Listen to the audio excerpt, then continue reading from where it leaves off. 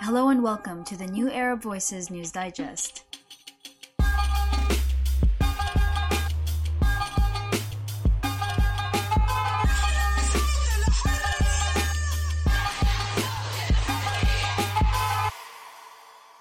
I am your host, Daniel Hajjaji. For this episode, we'll be examining the recent escalation of attacks against anti-corruption activists in Iraq following the widespread anti-government protests that rocked the country last year.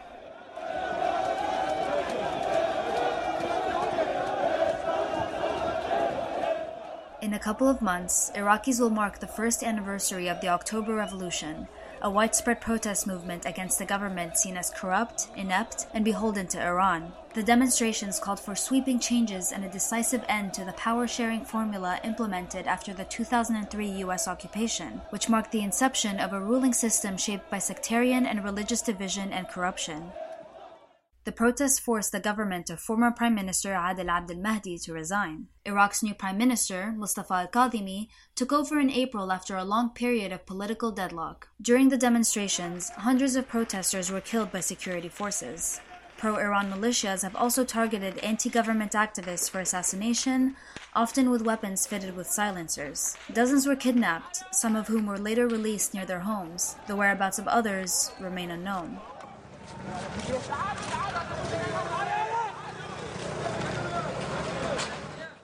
Anger and grief has resurfaced in Iraq in the past weeks, as the southern city of Basra experienced a pattern of killings of anti-corruption activists. On August 20, prominent activist Reham Yacoub was gunned down inside a car by unidentified men wielding assault rifles on the back of a motorcycle. She was 29 years old. Yacoub, a doctor by profession, ran a women's health and fitness center in Basra. In 2018, she participated in anti-government protests, during which she led women's marches. Yacoub has been receiving death threats since then. Reports suggest her name was on a hit list compiled by powerful Iran-affiliated militias that have led the crackdown on Iraqi civil society and political activism. In an interview that was widely shared on social media following her death, Yacoub deplored Basra's contaminated drinking water during a demonstration. People are being killed. Why? Because we said we want water. The water is now saline. They made it that way. I wish the Minister of Health, when she came to Basra, dared to drink a glass of water from Basra. At least she should have a taste of what it's like. The minister said only 1,500 people were left sick by the water. Only? Maybe we should have been 11,000. Maybe then they would have admitted it was a lot. No one represents us. No one is living the way we do.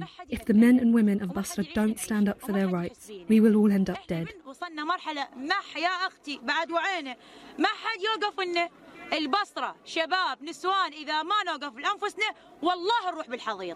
Yacoub's coffin, draped with Iraq's flag, was carried in a funeral procession around her city. Basra mourned the young woman's death, which came soon after another activist's brazen killing.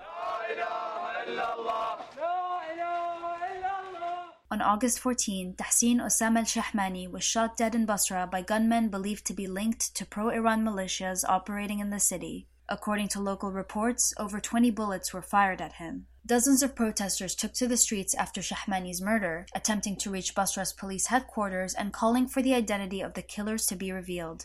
Police responded by firing live rounds at demonstrators. In response, Prime Minister al-Kadhimi had Basra's chief of police fired. In the time between the killing of both activists, other civil society figures were targeted in Basra only last week. Ludia Raymoun and Abbas Sobhi were left wounded after a failed assassination attempt. Ruqayya Dossari reportedly survived an attempt on her life after firing back at her assailants with a firearm of her own. Following days of authorities' inaction over the attacks, protesters gathered to demand the resignation of Basra's governor and torched parliament offices last week. An Arabic-language hashtag that translates to "Iran is killing Iraqi activists" circulated widely on Iraqi social media. Iraq's government subsequently announced a new military operation in Basra against militias allegedly responsible for killing activists. Prime Minister al-Kadhimi visited the city on Saturday, telling security chiefs he awaits serious action from them to, quote, find the criminals as soon as possible. Kadhimi, who took office in May, faces challenges from factions of the Hashd al-Sha'bi, a coalition of Iraqi Shia paramilitary groups with close ties to Iran. Iraq has also experienced recent assassinations beyond Basra. Last month, jihadism expert Hisham al-Hashimi was shot outside his home in Baghdad. Hashimi was an authoritative voice on Sunni jihadist factions, including the Islamic State group, but he was also frequently consulted by media and foreign governments on domestic Iraqi politics and Shia armed groups. He had also come out strongly in favor of October's protests. On July 6, as Hashimi was getting into his car, 3 gunmen on 2 motorcycles fired at him from just meters away. After a wounded Hashimi ducked behind his vehicle, the gunmen approached and shot him 4 times in the head at close range. Given the clear targets on the backs of outspoken Iraqis in Basra and beyond, does political engagement in Iraq come with a looming death sentence? We spoke to Basra-based journalist Azhar Rubai'i about the concerns of local activists. Protesters on the ground, they feel worrying about their life after killing the most prominent activists in the city. However, some of the activists told me they are planning to relocate and escape the city into a secure place, either in Kurdistan or other neighboring countries. However, protesters now in the city, some of them, they are preparing for huge demonstrations maybe next week to ask the authorities and the government to announce who are the killers of the protesters and the activists in the city. Rubai'i said the assassination of Yacoub, a young woman, was meant to send a message that no one is safe from being targeted by militias. I think that Reham Yacoub being a woman had an impact on her being a target, because we don't used to see that women being a target by militias. So after the assassination of Reham Yacoub, all people in the city and all protesters on the ground, they feel unrest because the militias became such an awful people that they target women also. They want to make a pressure on the protesters to send them back home, but they won't. Rubai'i expressed skepticism at the Iraqi government's pledge to carry out a credible investigation into the pattern of shootings against activists in Basra. I don't think so that the government under Prime Minister Mustafa al-Kadhimi will conduct a credible investigation or even put an end, because they are militias. They supported by the most powerful country, which is Iran. They also have brave decisions over the Iraqi government. They just give promises, and all what they say just like an ink on paper.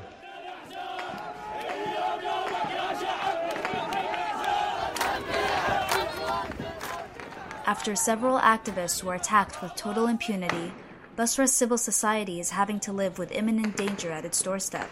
And though there exists a palpable climate of fear, Iraqis refuse to be silenced as protests against violent militias and government corruption show no signs of abating.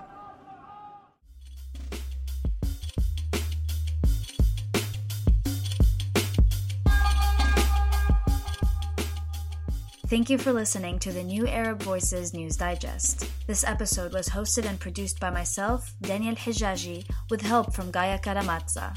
And in case you missed the latest installment of the New Arabs webinar series, next week's release will feature an audio version of our insightful panel discussion on the aftermath of the Beirut explosion. Don't forget to follow the New Arab on Facebook, Twitter, and Instagram. We'll see you next week.